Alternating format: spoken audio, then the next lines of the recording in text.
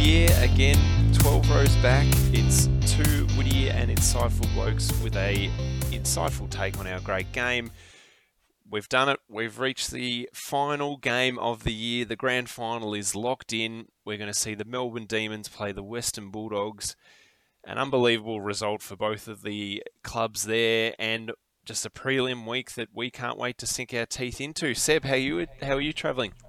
Oh, it's a great week to have a great week, Tom. Two interesting prelims. I thought they were going to be ripping contests coming into it, and we ended up with some fizzes, which I did a little bit of research on and found out it is much more common than not that the prelims are fizzes. But we've got the NFL back, so there's something else to sink your teeth into if your team hasn't gone so well this year. Yeah, well, fair call, that one. I did see actually a stat as well. If you take the combined margin, it was actually the biggest margin of prelim week we've ever seen. So yeah, right. I think it broke the record from 95, which had a couple of shockers. So we didn't get the thriller we were after, but a couple of great stories out of those games. It feels like we got the two best teams in it. Yeah, which feels strange to say, but looking back, it's hard to argue. 16, I think, of the 23 rounds, these teams were 1 and 2, so that's pretty rare. That many weeks on top for two sides. Yeah, and I'll put my hand up and say I thought one side was going to slip all year, and they haven't. So hats off to them, the D's. They'd be your favourites. I haven't delved into odds or anything like that, but given given Max Gawn himself and his ability to carry them, you'd have to have them as favourites going into this game. But a week's a long time in football, and we've got 2 weeks. Given we have to have a bye, I can't understand this one, but let's wait an extra week and wait for who knows what could happen. Imagine, I don't want to jinx it, but just imagine if something crept into Western Australia and they had to shut things down for the grand final because they waited a week. Yeah. Wouldn't that be interesting? It'd be chaos. Oh, I'd hope it'd scare them off buys for a lifetime, but look, it was awesome seeing those two games with a packed house. And yeah, it was on Friday night. It was pretty much a D support there. You'd have to say in that game. The Western Australian crowd right behind the D's. Whether or not there's a lot of Western Australian D's fans or just the support of the neutrals, the place was rocking. And of course, yeah, thanks to Big Max. Have we ever seen a ruckman, let alone have that kind of game, but have that kind of game in a final? Well, Mason Cox, I guess he's not a ruckman, but he's a big fella. The person who my mind went to having that sort of ability is actually Corey McKernan. I've seen him have games where he's kicking them from everywhere, juking them, kicking goals and going in through the ruck. So I can't recall him doing it in a final, but I'd have to go back and check the books. I don't think a lot of finals, a lot of ruckmen have that ability, full stop. I was going to say, I mean, McKernan's actually a really good example. The one I was thinking of was Paul Salmon. He could kick a bag or two, but I don't know if he did it in September, but it was unbelievable. And, I mean, his whole game was fantastic, but it was that burst at the start of the third quarter. That was 10 minutes of probably the best footy he's played ever in his life, Max. So I guess, I mean, I was going to say the challenge is for him to, replicate it in the granny. I mean, even if he has half of that, that's still 2 or 3 goals in a granny. That probably gets the D's over the line. So he was massive. And then Saturday night, I was just offline having a few chats around the grapevine, but this was probably one of the more stunning prelims, probably since that 2018 prelim you mentioned before with Mason. I genuinely couldn't see the Dogs saluting in that one, and they did it with ease. Yeah, I think given everything the Dogs have gone through, you just expected them to fall off, and it was deja vu like 2016. I mean, 2016 they went to Perth and then had to come back, and then they went up to Sydney and then played the grand final here in Melbourne, obviously. And each week in 2016, you just thought, oh yeah, they've had a good run, but this is going to be tough. It's going to be tough travelling to Perth, and then that's all right. But then they played. Who'd they play week 2? The Hawks. Was it Hawthorn? Yeah. You thought, probably not with the Hawks experience. So that was probably the softest top four side almost in history. Maybe the Hawks 2018 might be knocking on that one. I was going to say the Roos of 07. And then, but they just kept going, and then they scraped over the line against the Giants, and you still thought they didn't have it, and they won the flag. So I'd be wary, D's fans. It looks a lot like history might be repeating itself. Yeah, what repeat of the 1954 granny. I think the Dogs in that one, some of the stats coming up, they kicked 6 in the first. So if they get anywhere near that, they're going to give it a shake. But look, we've delved into what caught our eye, but let's go a deep dive into the game. So Friday night's game, just unbelievable in its one-sided nature. I know we had the stunningly successful halftime show that really got a lot of attention, more so probably our beards than the footy we were talking about, but that's all good. It's a visual medium, and we're usually on the airways. So at half-time, the game was still up for grabs. You thought if the Cats could just nail a couple of early ones, it would put the pressure on the Ds and they'd be able to fight back. But yeah, like we said, that burst just blew the game to shreds, and there was no looking back. They never looked settled, the Cats. They just never looked settled. They got the first goal, and then Melbourne went bang, bang, bang, and you would have thought if one of the sides was going to be unsettled, it was the team playing in their first preliminary final, not the team playing in their 12th in 18 years or whatever the stupid stat people keep banning about, as though all the players from the first few prelims are still on the list. Yeah, there's a bit of that going on at the moment. I know, just a little tangent here, that smashing where the D's lost by 180 keeps getting mentioned. Nathan Jones was the only one on the list at the time. It's unrelated to the current group.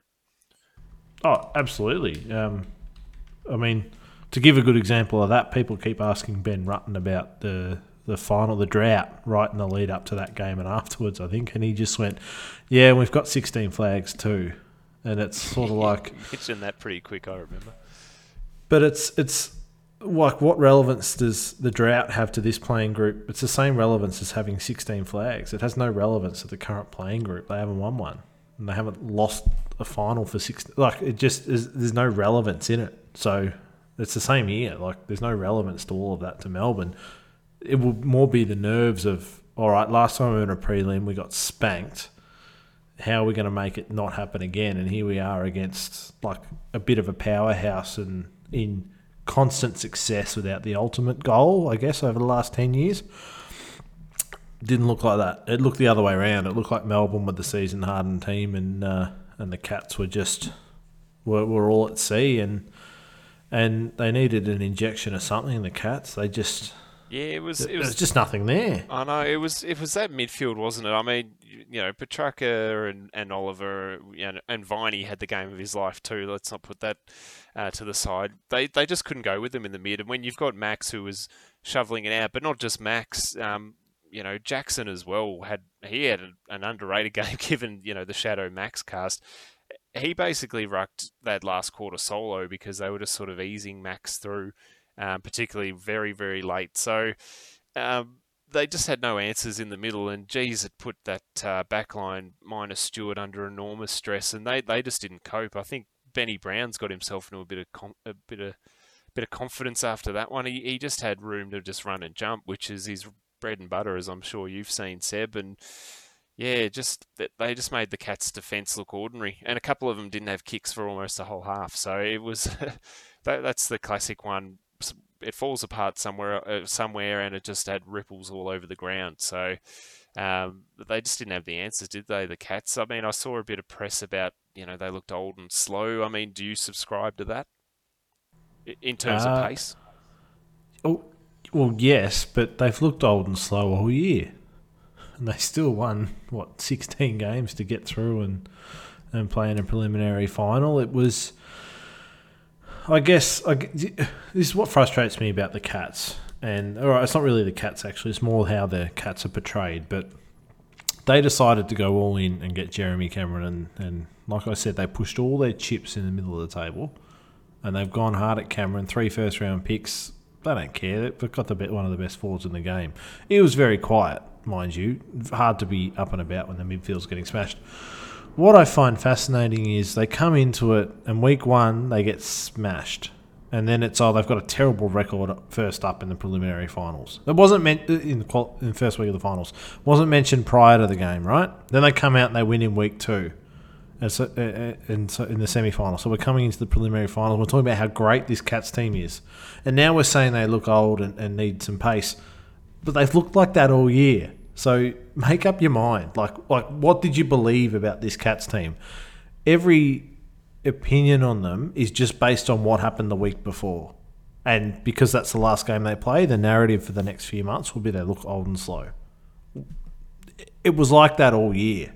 And I'm yet to find someone who thinks at any point of the year they looked young and quick. Like that was never said about them. So too old and too slow, that was always going to be the risk when you go all in, and then you bring in Isaac Smith, got some pace but old. Higgins losing pace and old. And who was it? Cameron? Was there someone else they brought in? No, they had Cameron, but I mean, how long have you got to list the other 30-year-olds they've got? I mean, they added Josh Jenkins. He's sort of been a non-factor, but look, we have talked on this show, though, they really never got out of second gear all year. So, look, that probably does prove your point in that they were probably old and slow and just going, but, banking the win. So they got to where they were going. Question without notice, I mean, do you think they could do with the 3 top-end picks and not Cameron? No, because every one of those picks you're trying to draft a player like Jeremy Cameron. Yeah, that's fair. A bird in the hand is worth 2 in the bush, my friend. Do you think in terms of the recruiting, though, I mean, they've got a proven record of great recruiting in that they haven't had the picks, but they're still, I mean, bringing in some sort of talent. I mean, I guess the jury is out, I guess, on their youngsters, but I mean, they have been able to find players, that aren't the top-end free agents. I'm talking the depth players. I mean, do you think now's the time to back in their ability to recruit and go that top end of the draft? Because they could hit it big if they've got the success down in those lower picks. Why not give it a crack in that top end? I think who were the best players for Melbourne in this game? Yeah, Petrarca, Oliver. What pick? Like high? That they're both high picks. Max Gawn, second round pick. Viney had his best game, I think, that I can remember. He went 26 father-son. Salem was good. What was he? Yeah, pick 9. Like Brayshaw, pick 3. These are high picks. Who have the Cats? Like they got Selwood who dropped to what 7? 7, yeah. Danger would have been a high pick. They had to bring him in. Cameron was a high pick. They had to bring him in. I mean, it's getting access to those guys and giving up one pick, and the Cats haven't had it, and they're going to have to find a way to really try and do it. And how do they do it? I think this is what I would do. I'd reload again, but I'd keep all my draft picks. I wouldn't give up anything, but I'd be trying to convince someone to walk across and take up a list spot. And they've got sort of 3 picks at the moment. I'd be trying to potentially bank picks for next year's draft and reload again. Jeez, the highest pick this year is pick 30, so it's deep. Yeah, but who on that list are you going to trade with currency? Well, that's the issue they've got, because you sort of think of all their players. We've seen the list of players that they've got over 30. You can't really, apart from maybe Higgins and Henderson, you can't fault too many of them. They're pretty crucial members of the side. I think it's just that old that bottom 6 theory, and maybe just the way that they play the game. They need to build something that they can play in September with success. I mean, I know that in my thinking that the home ground advantage probably gets them 2 or 3 wins more than they probably are, but they've also got to play a game style in September that holds up. And look, they have one that's pretty successful given that they've made that many prelims over the stretch. But yeah, I don't know. It's almost similar to that 2010 Crossroads where, Ablett left, Thompson left. You wondered which way they were going to go. They got it together and actually won the 2011 flag. So I could be... Yeah, I would say it's a bit different to that. They don't have that level of talent across the list.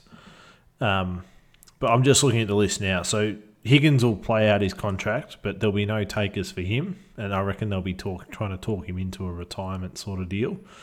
Selwood will play on, but shouldn't. Hawkins will play on and most definitely should. Isaac Smith should play on, and he was the best performing pick of the guys they brought in. Josh Jenkins has got to go. I don't see him. I don't see him playing anywhere next year. What would you do with Zach Tui? Would you be able to flip him somewhere for something? Oh, geez, you're probably stretching it there. We did see with Stewart out, he did add some value. Didn't have his best game in the prelim, but had a huge semi. So who else have we got up in that 30 bracket? Lockie Henderson. Yeah, gone. Yeah, gone. Won't play on. No, I wouldn't think he would play on. Yeah, right. Danger. He'll stay around. Yeah, he'll stay. Reece Stanley. He'll probably stay, but I think they're going to offer him a contract. Been trying to find a replacement Ruckman for years, and then you've got Blitzarves, who certainly would play on. He's in good enough form. Gary Rowan. Yeah, he's take a hike. He's an interesting one. I mean, yeah, obviously people are getting barreling into him for his finals record, and obviously it's on the player because he's the one out there doing it. But is there any coaching he's lacking or role he's lacking, or you just where do you sit with him? Is it just genuinely? I mean, I don't think you can say it's a lack of talent. The bloke can play. I just don't think the preparation to get him to perform at the right end of the year is there. So that's on player and probably coach and development team for that one. Yeah, I'd put it more down to the expectation we have of a player like Gary Rowan. When he's up and about, he looks like he could be anything. He was that game they belted Port. It was him, Cameron, and Hawkins who kicked some obscene amount of goals between them. But when the team's down, he's not a player who can also stand up and still kick 4 or 5 like Hawk or Cameron could. But somehow we seem to expect more of him because he shows glimpses of it. If you know what you're going to get from him, which is if your team's in it and it's close, he can do that one magical thing that gets you over the line, kick a goal after the siren to win the game sort of thing. But if your team's down and out like it was against Melbourne, he ain't going to do much to bring you back in it. Never has, never will. So, I agree with you on that one, Seb. I'm commenting on commentary I saw from Cameron Ling, who was calling for him to be delisted. I thought that was a little extreme. But well, if you want to, look. Would you delist him, or does he have a spot next year? I'd delist Cameron Ling from the 7 commentary team. That's probably overdue. Look. There's a few that are 29 as well, by the way, that we can get to later. He's one of them, Duncan Menegala, and Guthrie, Dalhouse, Stewart, Cameron, all 28. Look, you probably would look to move Gary Rowan on, and that's sort of one of the spots you can bring some youth in, but there is some youth there with some reliable players. Like Jack Henry's a great player. He's 22. He's the shining light. You probably put Parfitt in there. He'd be 23. This website can't count. August 98. He's 23, mate. Graham Myers, 22. Charlie Constable played a little bit. Jordan Clark, let's talk about him. I'm just looking down this list. Like Asava Radagalia. Yes, no, maybe, who knows. Parfitt was a big loss. Quinton Narkle, who knows what's going on there. Mark O'Connor was a big loss. You've got Atkins. I could have sworn College Ajni was going to be older than 25 or 26 website. But he's. I thought he was younger than that, to be honest. But yeah, look, I kind of think you're actually right in that they've sort of boxed themselves in. They basically do have to give it one more roll of the dice. They can't really cut too many of these 30-year-olds because they don't have the cattle and they don't have the picks, so they cannot actually do it next year without doing something probably unseen in the draft era. But I mean, it's interesting, 2011 they win the flag. that's sort of the year of this free agency and player movement really gets, rejigged and a real emphasis on it. And I guess maybe teams, because, we had the new clubs coming in, sort of were a little toey on the draft just because there weren't the picks available. But I feel like they've gone too far into bringing other talent in. And they've got, like I said off the top, the recruiters to make the smart decisions, but they're not actually getting to, to the point where they're having to do that top end picking. So I think there is, time to do that. The time to do that is now. Yeah, our man got a little shout out on SEN from Wellesley. Oh, good. I think it was last week. One of my cousins was telling me, Wellesley said, it's good to see young blokes coming through like Liam Woodland and this, that and the other. And really, the pressure's on him. He needs to lift. He was on our show last year, hasn't appeared this year. He's getting big. He's getting big. Don't forget about us, mate. Come on the show. We'll have you. It's hard to get him after he spends about 80% of draft night in front of the camera.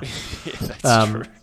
Just with this Geelong list, when I say I think they have to, it's not reload and go again. So don't start trying to trade more picks for another established player. But it is, see who you can bring in. If someone wants to go, or there's a chance to move someone on who's 28 plus, and you get something back, look at it. What would be something back? Sorry, just quickly. When you say something back, I mean, are you talking like fire sale 4th and 5th rounders, or? Nah, not fire sale. Let's say the Dogs lose this grand final, and they lack lots of run off half back. Wouldn't they want someone like Zach Tui and give up a second round pick or something like that? Or second might push it, but yeah, look, they'd be interested. They'd pique their interest. Look, it depends. I mean, we got a second round pick for Sean Higgins, which looks like a daylight robbery at this point. So it's hard to value some of those on the open market currently. But what I'm saying is, in terms of the reload, don't give up any more draft picks. If you get a chance to bring some in, do it. If you get a chance to trade back but bring in picks for next year or something like that, definitely do it. But they're still going to win enough games to play finals next year, you would think. So why wouldn't you keep that team around? There's no point just going, we can't win the flag. Let's see who we can move on. I mean, how do you start moving them on? What's the point? What do you achieve for moving them on to drop down the ladder quicker to be terrible? I don't fully understand what it achieves doing it so quickly. But that's the general media wants to talk about doing it, but not how to do it. Yeah, that's a really good call because, it's all focused on the negative. I mean, basically they've got to do two things. They've got to, I guess, get the most out of the list, and you can argue whether or not they've already done it. They probably think that there's still a little bit more juice left in this one. Do that while also, all those 30-year-olds are going to take a lot of experience with them. They've got to have something in place, otherwise it's going to be really bare when they're all gone. So, yeah, it's not an easy time down there, but look, we've seen over the journey that they can get the job done. Selwood in his post-match sort of talking about not bottoming out. It's not really in their DNA to do that, unlike other clubs that we've seen. So, look, bottoming out for them is probably 10th. So, I mean, make of that what you will, but I think we're going to keep seeing the Cats. That's just the way they roll. Where do you put their season, Seb? I know we're going to get into the uni grades later in a review of the year, but it's got to be a fail, doesn't it? All the chips in, and they didn't win the flag. Oh, that's harsh. All the chips in and not winning the flag is harsh because only one team can win the flag, and they're so hard to win, Tom. I should not have to tell you that. I will say it was a disappointing way to go out. You get to a prelim, anything can happen, and then you wet the bed. Not a nice way to go out. So, yeah, look, not a very disappointing end to what really was a promising year all around. But, I mean, average age of 25.4 years. I think that was at the start of the year. Oldest in the comp. just ahead of the Saints. Not a great spot to be in terms of on the way down. Yeah, that's it. Well, look, we'll keep tabs on the Cats. We've got a lot of Cats listeners out there, so we'll keep tabs on that. Just a question, actually, to flip back onto the Ds. Obviously, we saw some outstanding games. Is this something that we can see the Ds replicate? I know we'll cover the granny in more detail, obviously, next week, given we've got the double weeks off. But, I mean, Max kicking 5, Petrarca, Oliver having huge numbers, Viney having the game of his life, Jake Bowie, I mean, he was unbelievable down back, Harrison Petey covered for Stephen May. I mean, are these prelim freak performances, or can they replicate some of this in the big dance? Is it real, is what I'm asking. It's real. It's real. Replicate Max with 5 goals, kicking them from all angles and out of his backside. Maybe not. But, no, yes, those players can have a huge impact grand final day. And look, the midfield won't be able to do what they want. Like, the Dogs are going to rack up plenty of it and move it and throw it around there to get everyone their touches. So the Ds will have to be on their game, but it wasn't a flash in the pan. Geelong were just terrible, and it probably made Melbourne look 20% better than what potentially you might see in a grand final. But all credit to the Ds. They did it well. They've started the job. They've got to finish the job. It would fair. Were you happy with your man Goody? I've got to ask. He's coached the team into a granny. How did you see his performance on the weekend? I know there were many a flash to the bench, and you've played local footy, right? Yeah, you've played local footy, so plenty of it and at a high level. You you did a lot of running through the middle, in and out. So you'd run through, have your breather on the bench for a few minutes, and then get back out there, right? So I've coached a couple of games from the sidelines. Do you know how hard it is to tell what's going on the other side of the ground at local level? Yeah, it's impossible. Yeah. Now imagine 60,000 people screaming all around you. And what do you think he can see from down there? Look, it's a fool's game trying to be a senior coach on the side like that, Goody. Come on. Well, just to add something to that, don't start telling me the other coaches that were down there. They're good coaches. Whack. There's your weekly clip of Goody. No, I was going to say we saw Bevo. He actually came back down, did something and went back up. I thought that was way more bizarre given just pick up a phone, Bevo. But anyway, we'll get to the Dogs next. But you still find ways to not give Goody credit. It might take a Jock McHale medal round his neck just to make you feel comfortable with him. But look, for what it's worth, I think he's going more of that man management side, I guess, being down on the boundary. Maybe he leaves who's up there in the box, Richo, and I think Mark Williams, he was on the boundary. But Mark Williams was on the boundary telling Goody how to do the man management. Goody was getting coached by a real coach. Look, a little bit of tongue-in-cheek. He's obviously done a great job to get the team here. Look, to be honest, this isn't a shot at Goody. It didn't take a genius coach to get the team winning that game. They just had the players winning all over the ground. It didn't matter what the coach was doing. They were just on top. This is the biggest coaching achievement of his life, and you've just belittled it. No. That's not a shot. That's more a shot at the Cats. They were just pitiful. Oh, I thought you were going to say shot at the Cats like the 2011 flag, which was probably won on field rather than up in the box. Oh, that was one with a little bit with the sub rule, forcing them to activate the sub and get Podsy Adley off. Suddenly gave them some extra run, and then the Hawk went nuts. They haven't been that quick for a long time. But no, look, you got to give Goody some credit, whatever degree you want to do it. But I think what do you think he cooked Max Gorney's dinner the night before so he could pull those out of his backside? Look, if the players are doing that, it's got nothing to do with coaching. The players were just all round better. But they were switched on, and you could tell from the start. I mean, Benny Brown taking screamers in the first minute, you knew that they were prepared to perform as soon as the siren went, which the coach has a fair amount of input in. So it was Chris Scott and Ken Hinkley who lost on the weekend? Look, I feel like I'm going down a dead end road. I'm not going to make you give Goody any credit here. I know when I'm beat. I'll try I again don't in think grand I'm final going week, to. depending on the result. Geez, if they get done, you'll sink the boots in.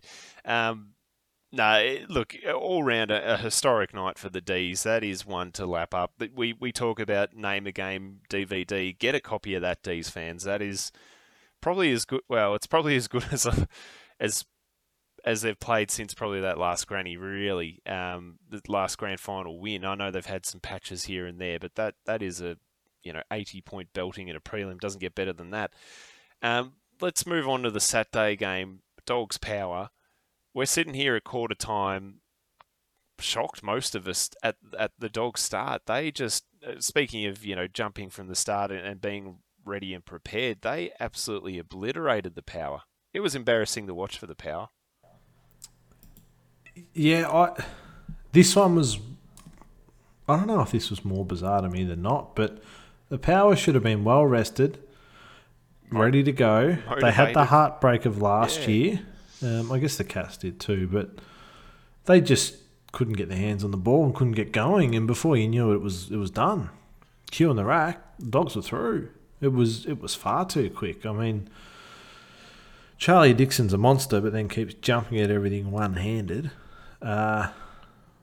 It just...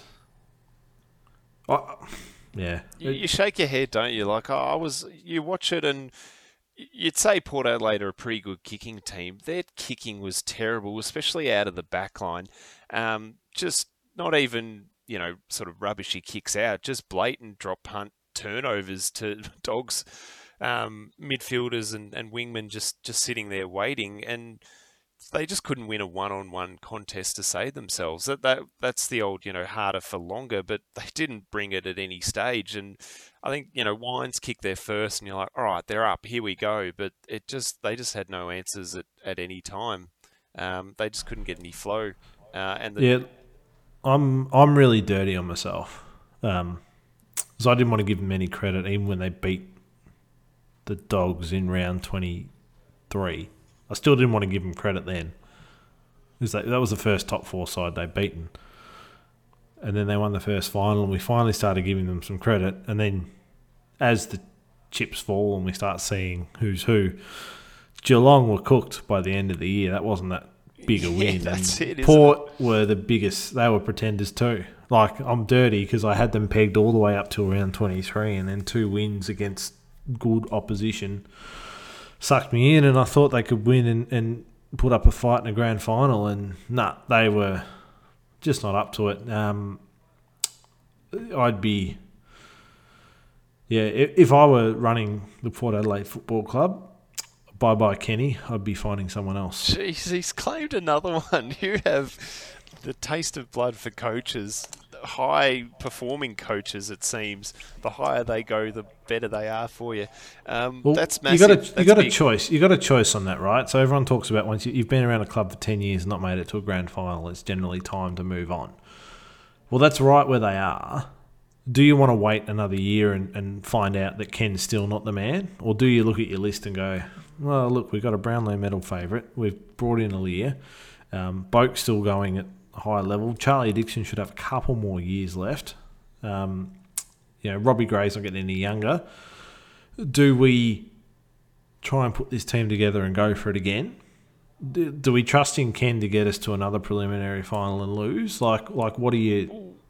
That's how I'd roll the dice with this list. Is he getting the best out of that list? And if you sort of have a look at it on paper, I tend to think that he is.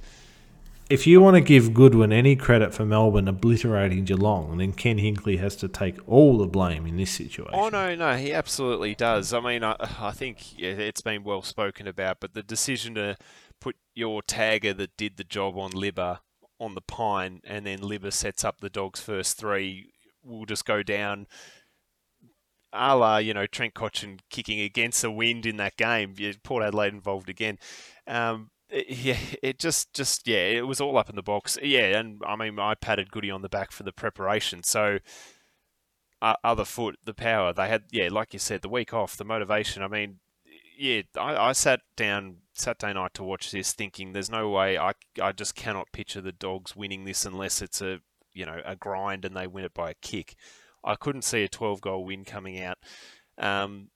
Earlier on Saturday, I was reading about Port Adelaide, and they actually trimmed like 500 or so games from their list last year. Got younger, had that young blood, I guess.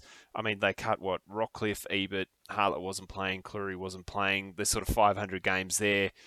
I was thinking, oh, geez, they've got this young blood. It's exciting. They're playing a good brand. But it actually was the opposite. They just had, young kids that just weren't ready for that stage and weren't ready for the Dogs' heat. So I don't know if that's all Kenny. I mean, how do you deal? I mean, they've got a young list, so I still think there's potential there. But I just think, on the weekend, a couple of decisions from Kenny weren't the best. But I still think, they need to just add midfield depth if they're going to do that. So I mean, if they can get some good quality players in, particularly in the midfield, and go again with the players they've got, I still think there's hope for Kenny yet. So I wouldn't put the line through him a la yourself, but I'm saying you do that and bring a new coach in to just push them over the top.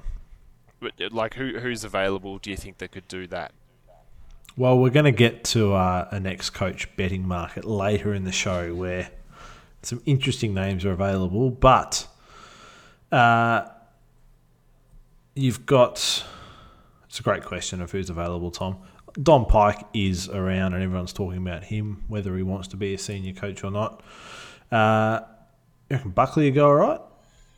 Geez, Buckley back at the Power, hasn't been there since he was a teenager at the Magpies, Port Adelaide Magpies. Bring him home. Yeah, geez, that's one.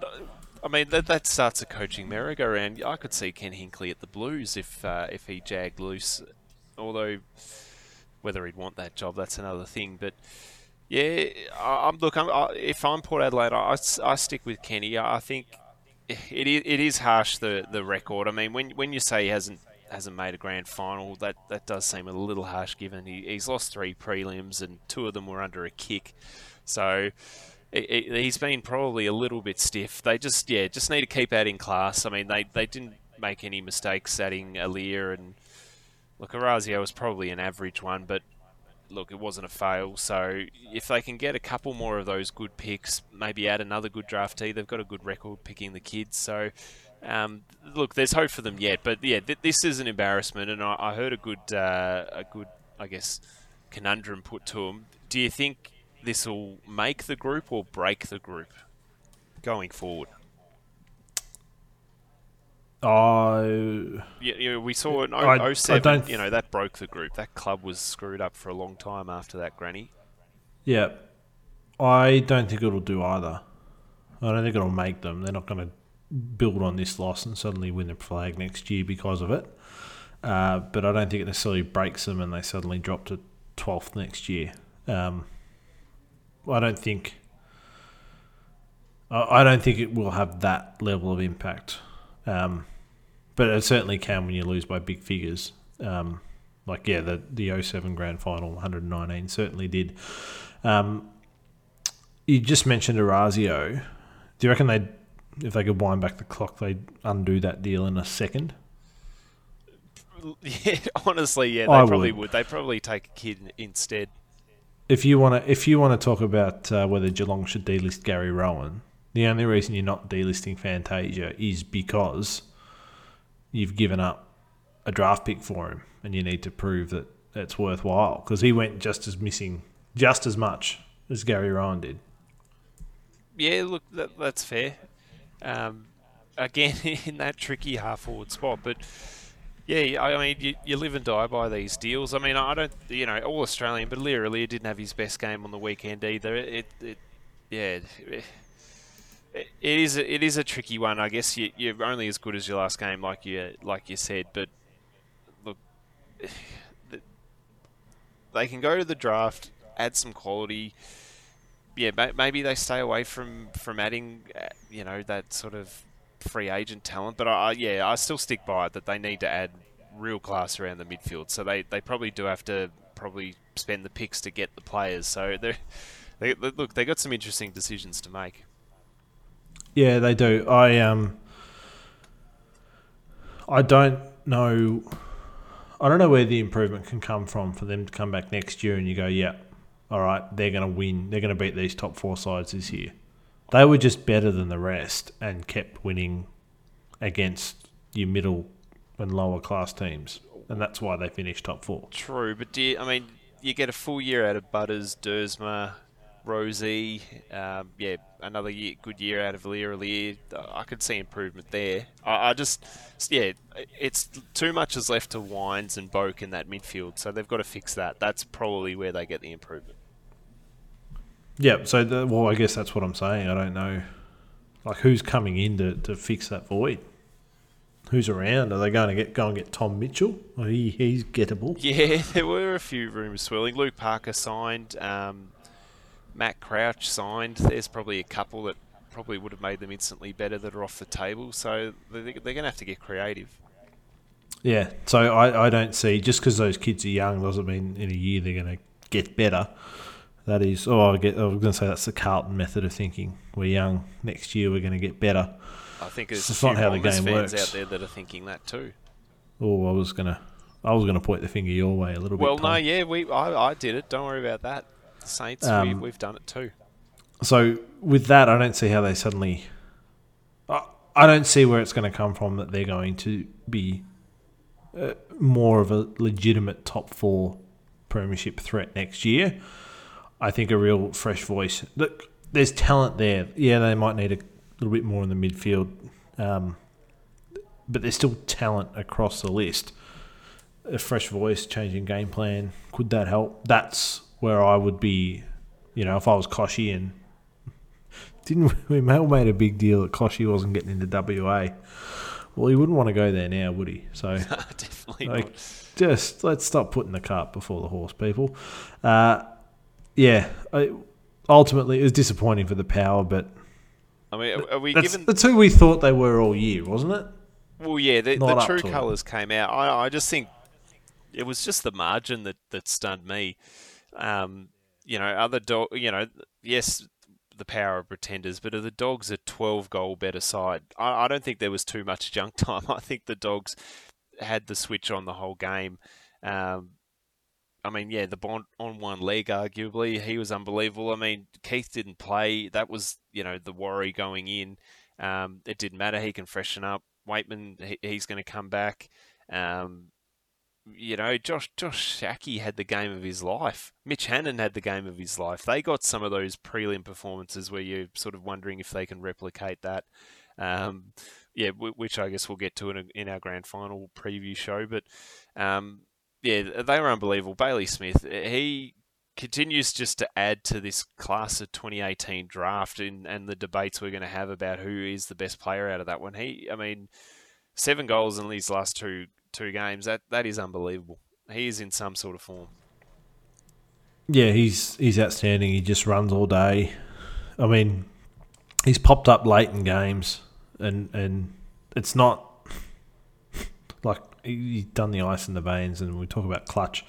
It's nothing to do with that. He's just still running so hard at the end of games, and because of that, he's got the ability to finish off his work when a lot of players they might still be running, but they're cooked and they can't finish off properly. Just that ability in a youngster is amazing, and he's going to etch out a fine career. He might be worthwhile a little Norm Smith investment, Tom. Yeah, that's not a bad one. We'll get to those. So, yeah, look, you got to love it if you're the Dogs. I mean, I had my well-established worries going in. I did see a couple of coaches in prelim week sort of delving into some weird sort of turf. Chris Scott trying to take on Dr. Peter Larkins during the week about the Stewart foot injury. I thought that was bizarre. Then I sort of hear Bevo arcing up about the government and training. And look, I didn't know what to believe, but one coach has a great win, one doesn't. It doesn't really matter in the end. The Bulldogs and their ability just to prepare, even with all the things they've had up against them and win it by 12 goals, I'd take my hat off to them. And that's not something I do often for the Dogs. Yeah, no. Full credit to the Dogs. Better side on the night. Let's hope. Well, I was going to say let's hope, but this week off gives them, they get the bigger advantage than Melbourne out of this week off because they've been on the road, travel.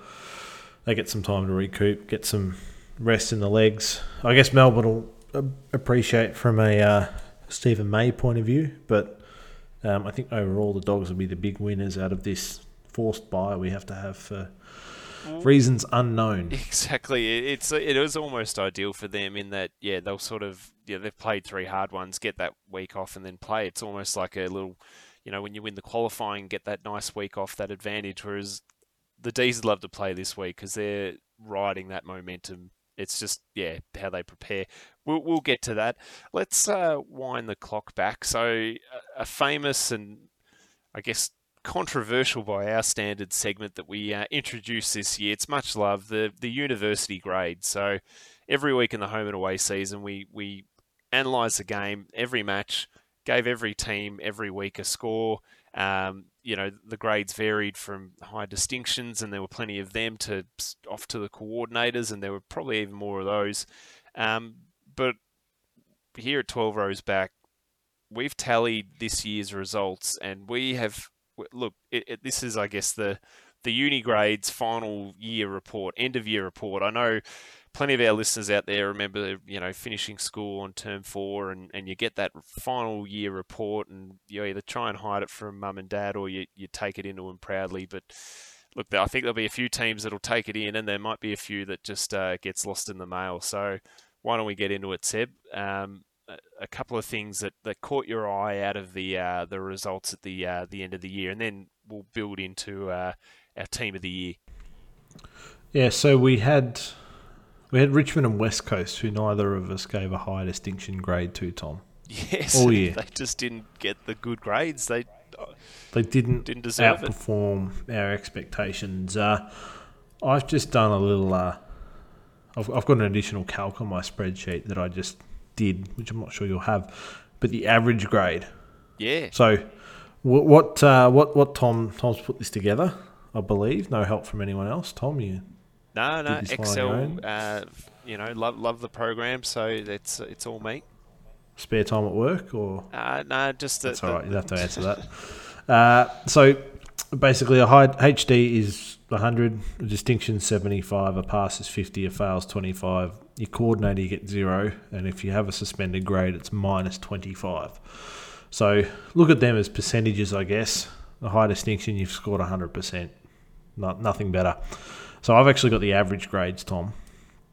And, gee, who's that?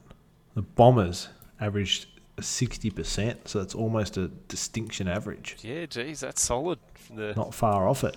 The Swannies just behind them. Well, for you, the Swannies slightly ahead.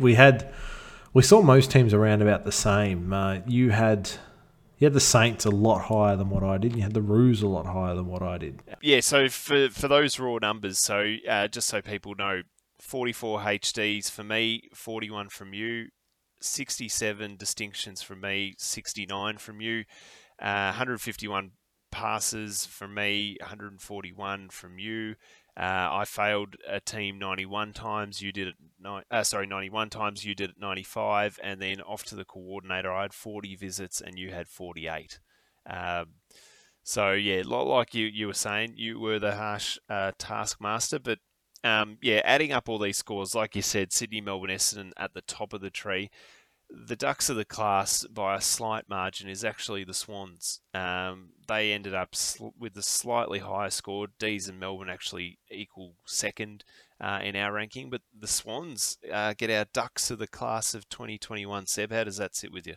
That's where they should sit, I think. To finish sixth, what should have been a home final.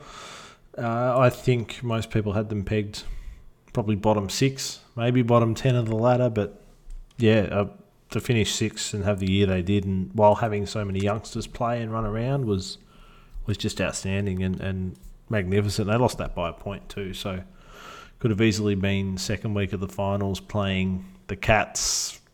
Who knows? Yeah, could have been playing the D's. Who knows? I'd take Johnny Longmire there. You definitely would.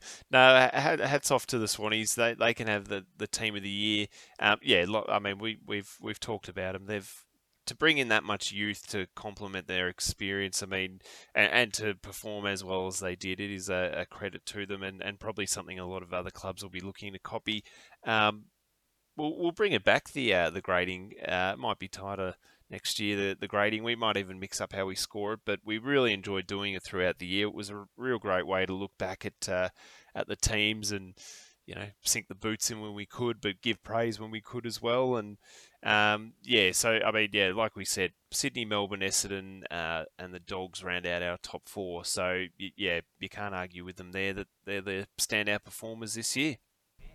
Yeah, it's definitely an exercise that will return in 2022. Absolutely. So, we're stuck in this bye week at the moment. We really want a grand final. It ain't going to happen. We're waiting until the week after. But Sunday night, we've got the famous event in grand final week, moved to a Sunday now as of last year, the Brownlow Medal. So we thought, given we'll save our grand final preview for next week, given the game is, in a fortnight's time, we'll delve into the Brownlow Medal. So off the top, Seb, is it done and dusted? Is it a clear favourite for you? Anything? We'll get to our best bets, or interesting bets, maybe not best bets, but who's at the top end of the table for this weekend's Brownlow? Well, they all featured on the weekend, didn't they? Wines, Bontempelli. Who is it from Melbourne? Is it Oliver or Petrarca, Tom? That they might be vote pinchers. Do you think? Well, that's exactly what I'm thinking. The track. Oliver's done it too. Brayshaw's done it too, actually. But last year I think the track right up there at that pointy end. But how many games can you actually say one of them was clearly great and the other had a poor game? They basically all played well the whole year, every game. So there is going to be an element where, some threes become twos, maybe a three's a one. I know Ruckman don't usually poll, but Big Maxi's in there as well.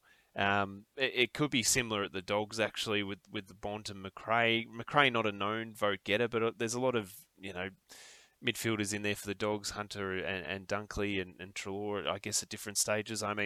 Josh Bruce surely gets 3 votes for his 10-goal game against the Roos. So there's vote pinching going on all over the shop, which is why I'm leaning towards Ollie Wines. I know Boak's had some great games, but I just think Ollie's a one-man show almost there, to a degree at the Power. So I don't think pinching is as big a factor for them, and they won a heap of games with him starring. So he's probably my pick. To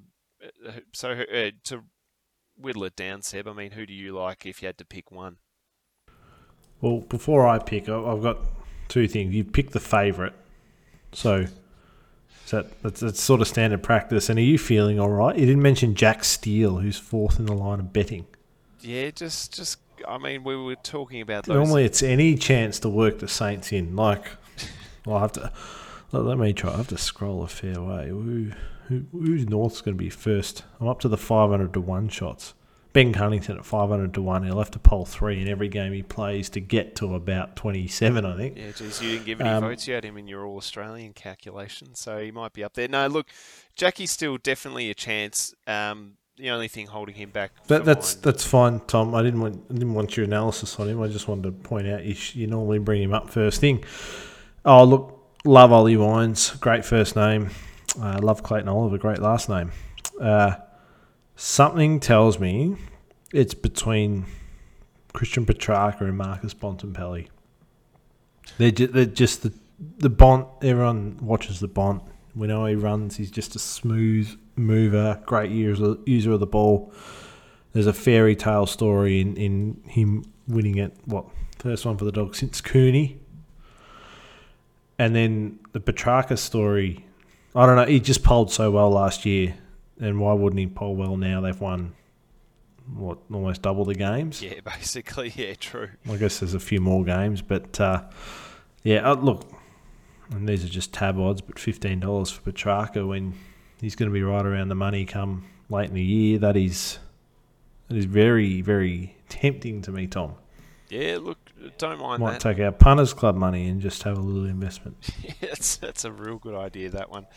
Um, Look, they're all going to be up there when the whips are cracking. I think. Oh, look, now you've got me feeling bad for Jackie Searle. I think he's there, but did the Saints win enough games? No. It does. It look, they're the factors in a Brownlow. Are you a midfielder for one? And did your side win a lot of games? We haven't really seen Well, maybe if he plays really well in that game against Brisbane, Gill will give him 3 votes for 6 weeks earlier. Yeah, geez, it's going to be tough. We had a lot of players play well that night. It was an outstanding game. Darcy Parish, sniff anything? He got lots of medals for best on ground. Well, there's probably a few 3 votes in those games. I mean, again, does Merritt pinch votes off him? Where do you sit on vote pinching? Is it a myth or is it a legit thing? Well, I mean, if Bartel and Ablett can win them playing in the same side. Or Black Ackermanis, they did. Voss. Yeah. Yeah. It is... Look, it can have an impact late in the count, but Brownlow is often down to one great season. There's not many who have 6 or 7 great years in a row where they win a couple, 2, 3 Brownlows and finish top 4, 5 every other year. There's not many like Judd. Who else? Adam Goods would have had a few high finishes. He obviously won 2. Yeah, Rob Harvey. He's the note. Yeah, well, you're back in the 90s for Harvey. Scotty West didn't win one, but had lots of top 2 finishes. Yeah, Danger's our modern day equivalent of that. I know he's won one, but he polls votes every year at high numbers. Yeah. So I don't know. Danger won it when he came and played in a team with Selwood, who always polls. So, it probably can factor in. But if your team wins enough games, you're then winning enough best on grounds. I think it'd probably have more of an impact if these teams were finishing 8th, 9th with 13 wins, where, all right, they might get 6 best ons, but where are your next 10 votes coming from? So, yeah, you just got to look at it. I mean, that's why forwards can't win it, because if a forward plays well, a midfielder has to play well to get them the ball. Yeah, so that's right. And the thing, they're going to get votes. I can't believe if you look at some of the counts, even some of those sort of 90s counts and maybe even early 2000s, blokes winning it with votes in the low 20s, sometimes under 20 votes gets it done.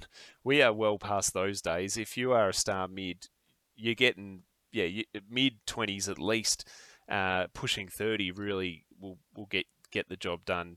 I feel that the recent counts have really favoured those mids that get the 3 week in week out almost, it feels. So I'm not saying it's going to go back. I mean, I think it's past the days where a forward or backman can win it. So you've got to be one of incredibly outstanding ruckman, which we do have in this comp, but it's a midfielder that wins it. So, Petrarch, Bont, Wines. Oliver's up there. Steele's up there. Look, Parrish, he'll give it a shake. Who else have you got on the betting lines there, Seb? Is there anyone else that sort of takes your fancy as a real roughie that could come from the clouds and create a bit of a storm?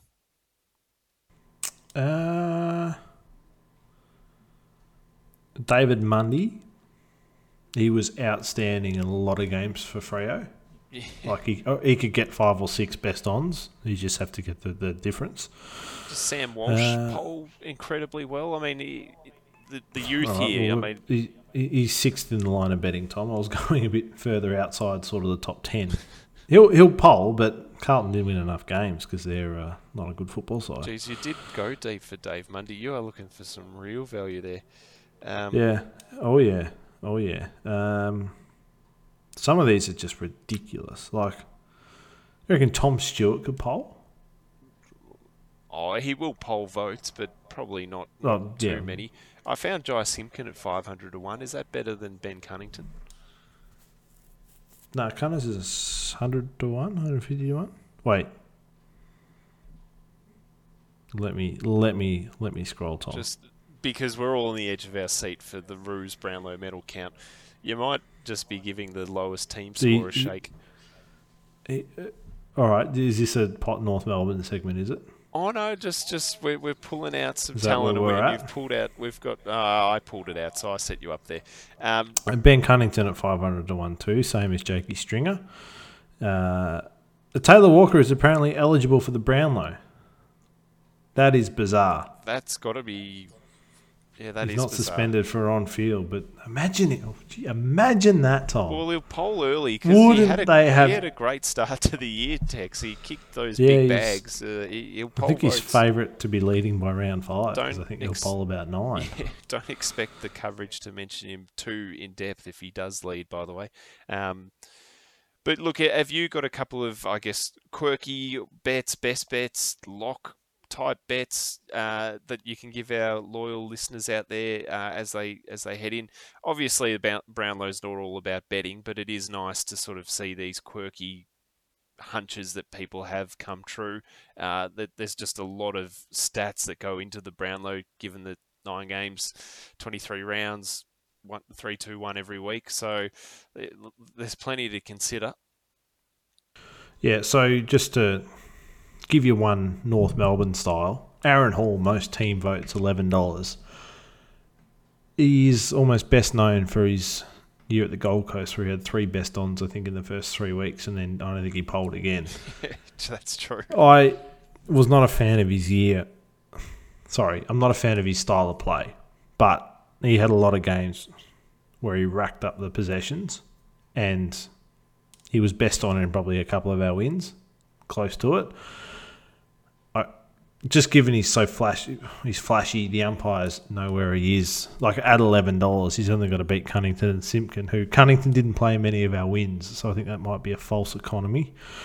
Just scrolling, see the Saints is most votes without Jack Steele, so it's not as fun. Yeah. Could Max King nab that? No, he didn't kick goals. Look, maybe against West Coast he might get votes there, but probably not enough to top it. Jack Higgins might be value, actually, if you're looking at the Saints. He had a few games that sort of caught the eye. Maybe Lukey Dunstan, he might be a bit of value too. He had a real hot patch in the middle of the year when he came back. Well, he's actually favourite. Oh, there you go. You're getting rid of him, so don't know where that leaves you. I actually had a best bet that was Roos related. You can get $1.25 for those that like a nice little safe bet for Todd Goldstein to poll a vote, which I think he has in him at some stage in the year. Do you agree with that? Did he poll one in his milestone game, or did he have a solid game when you played the Giants, or pinch that win maybe against Hawks? West Coast because he kicked a match winner? Yeah. I'd be too short for my liking to take that on, Tom. But stranger things have happened. Look, there's so many markets, Tom. I don't know where you start with this. Yeah, well, I mean, I feel like I've just scratched the surface here. I mean, I don't mind this one. Will there be a tie? Yes, and you can have $4 for that, which I don't mind because we sort of talked up those names at the start. They're all going to be polling big numbers. I feel like we might see a tie. We haven't seen one for a long time. Have we seen one since that? What was it? Goodsey, Buckley, and Rashudo back in 2003. Have we had one since then? Oh, I guess Trent Koch and Sam Mitchell, technically, for those that want to believe that one is the result. I'm sure a lot of Dons fans don't. I guess that is technically the last one. Well, it's not even technical. It is the last one. But it hasn't happened very often. So I think a tie might be due. You reckon a tie's on the cards? Yep. So you're going to have $4 for that. Very close in 13 when Ablett beat Selwood by a vote. Let's see. I'm just double checking for you, Tom. Just making sure we're on the same page. I like it. Oh, danger. 35. Gee, that's a lot of votes. No, I reckon you're on the money, Tom. Yeah, so look, it is rare, but I mean, yeah, this is the kind of, I mean, it could happen any year, but I just think that's value at $4 that you can get a bit of a tie. It's going to be tight at the top of that leaderboard. Yeah, oh, no doubt. No doubt there's some big names there, but in terms of standouts, very tough. Hey, 2005 Brownlow medal, Ben Cousins won with 20 votes. Yeah, I mean, I would love to see a count like that because that the Yeah. lower it is, the tighter the leaderboard usually is because you can't stream away. So it That makes it a little bit more interesting, but yeah, I don't know, Tom. I'll be honest here. I'm not sure if I'm staying up that late on a Sunday night, 8 o'clock kickoff or something like that, and the way they run it. Made no sense not to do it on a Friday or Saturday, but yeah, true. I mean, to last the year's AFL. credit, they whipped through it. I think that was the quickest sort of counting I've seen. So if that's the new standard, it might not be. Well, it won't be a 4-hour night. It might just be a 3-hour night.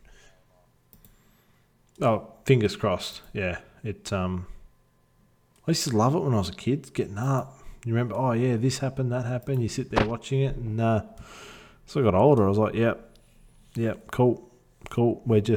We're diving into suspense to make sure this goes as long as we can until about 11:30 at night. So that means you don't subscribe to the, first initial pause. P. Dangerfield 3 votes. You don't rate that. Oh, I'm not too fussed about it, but it doesn't need to be done at 11:30 at night. Like, you can get these counts over with a little bit quicker, and it's probably been worse because some of these winners like Danger and Dusty and Swanee are 34, 36, 37 votes, and they've won with 4 rounds to go. And then we're just calling out votes for the sake of it. Between that and it just purely being a midfielders award has lost a little bit of the mystique for mine over recent years. It's still a great honour, but it doesn't hold.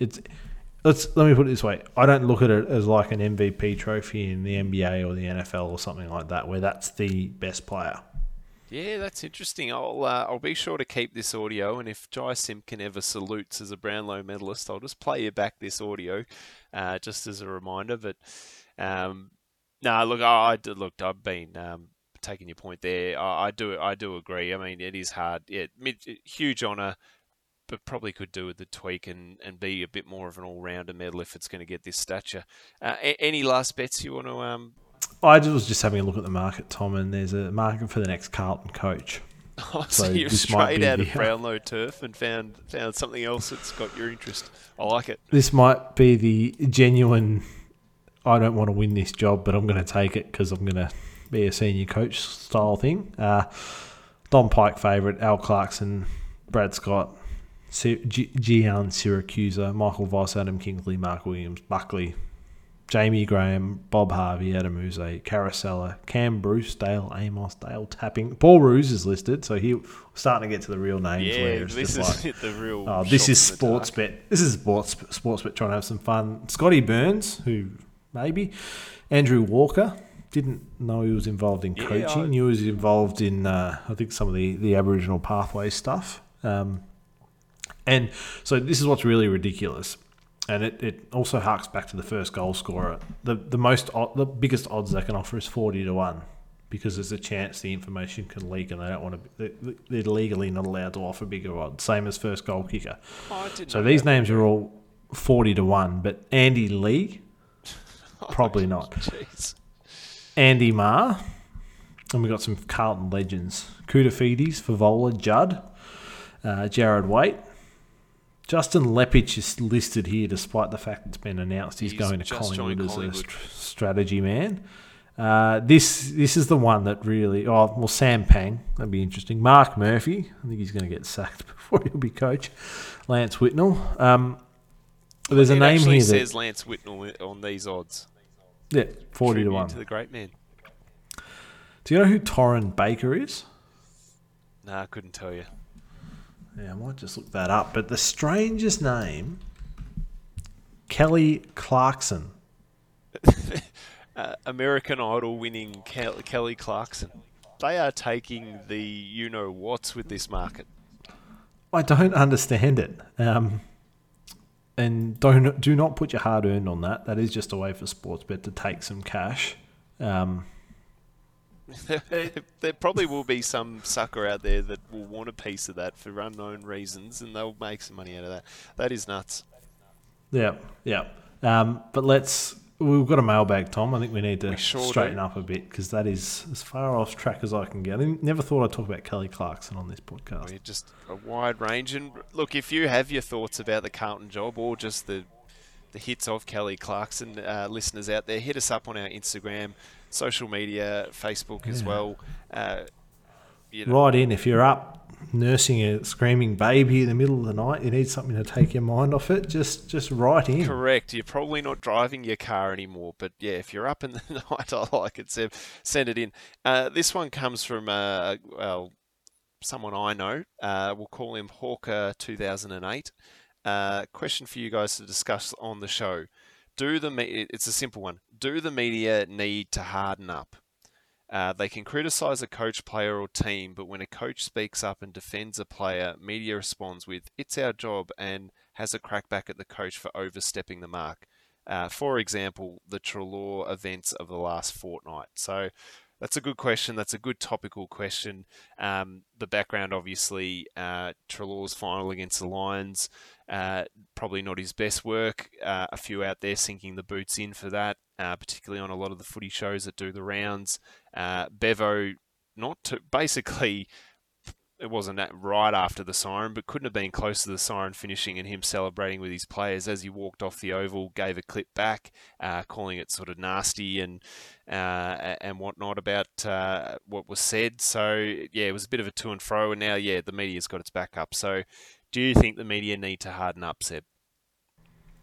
Oh, always. They're a bunch of soft you-know-whats. So who sent this in? Hawker 77?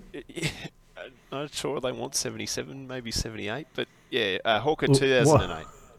Oh, Hawker 2008. Thank you. I really appreciate this question coming in.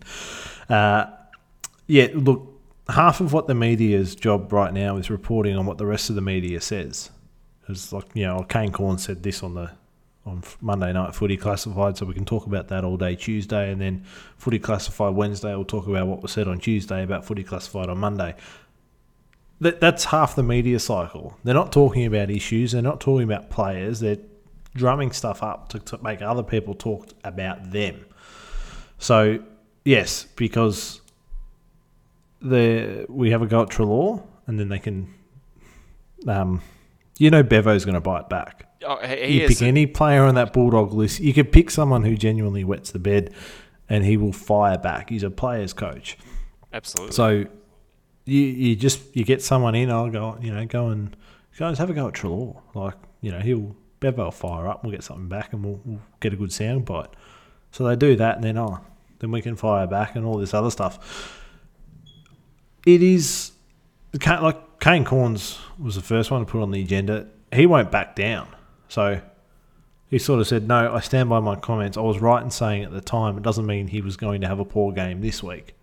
I think where the media lose it is they criticise them, and then coach fires back, player bounces back this week, and then we back right off.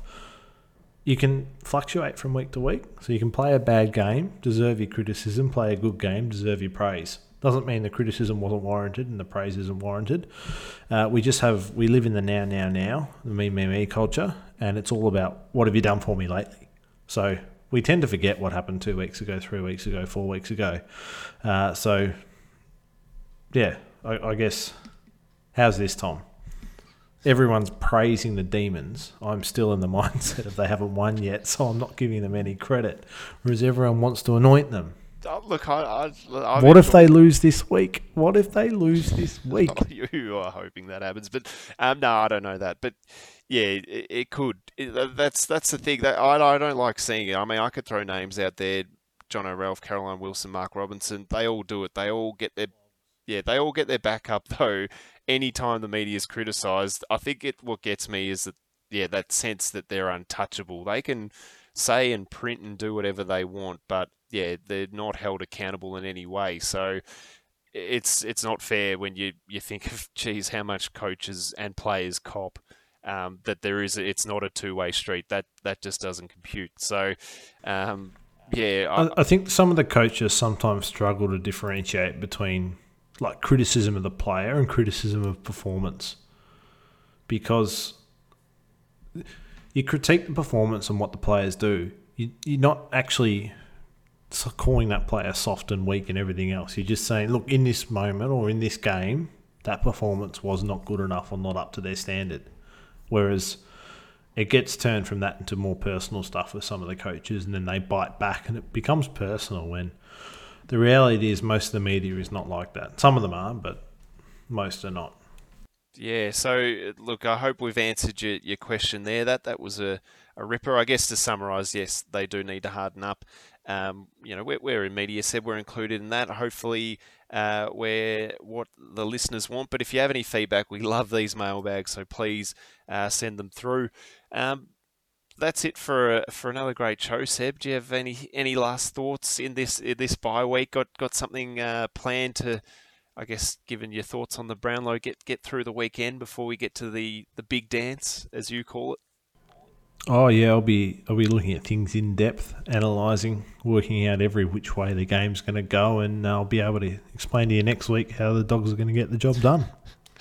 A lot of D's fans that'll want to hear that. A lot of Dogs fans that'll want to hear that. A lot of neutrals. I'm interested to hear where they're sort of sitting. I mean, I guess Melbourne had all the support given the drought, but the hardened journeyman Dogs have got their own story too. So, yeah, let us know your thoughts. Let us know who you're supporting. We'll analyse the game. We can't wait for that. We'll also anoint the next Brownlow medalist and probably claim that we said he'd win on this show. It's going to be a great weekend, and it's going to build to the great weekend of our season. And we'll see you on 12 Rows Back. Give us a like, give us a shout out, share it with a friend, and we'll catch you then. Full forth.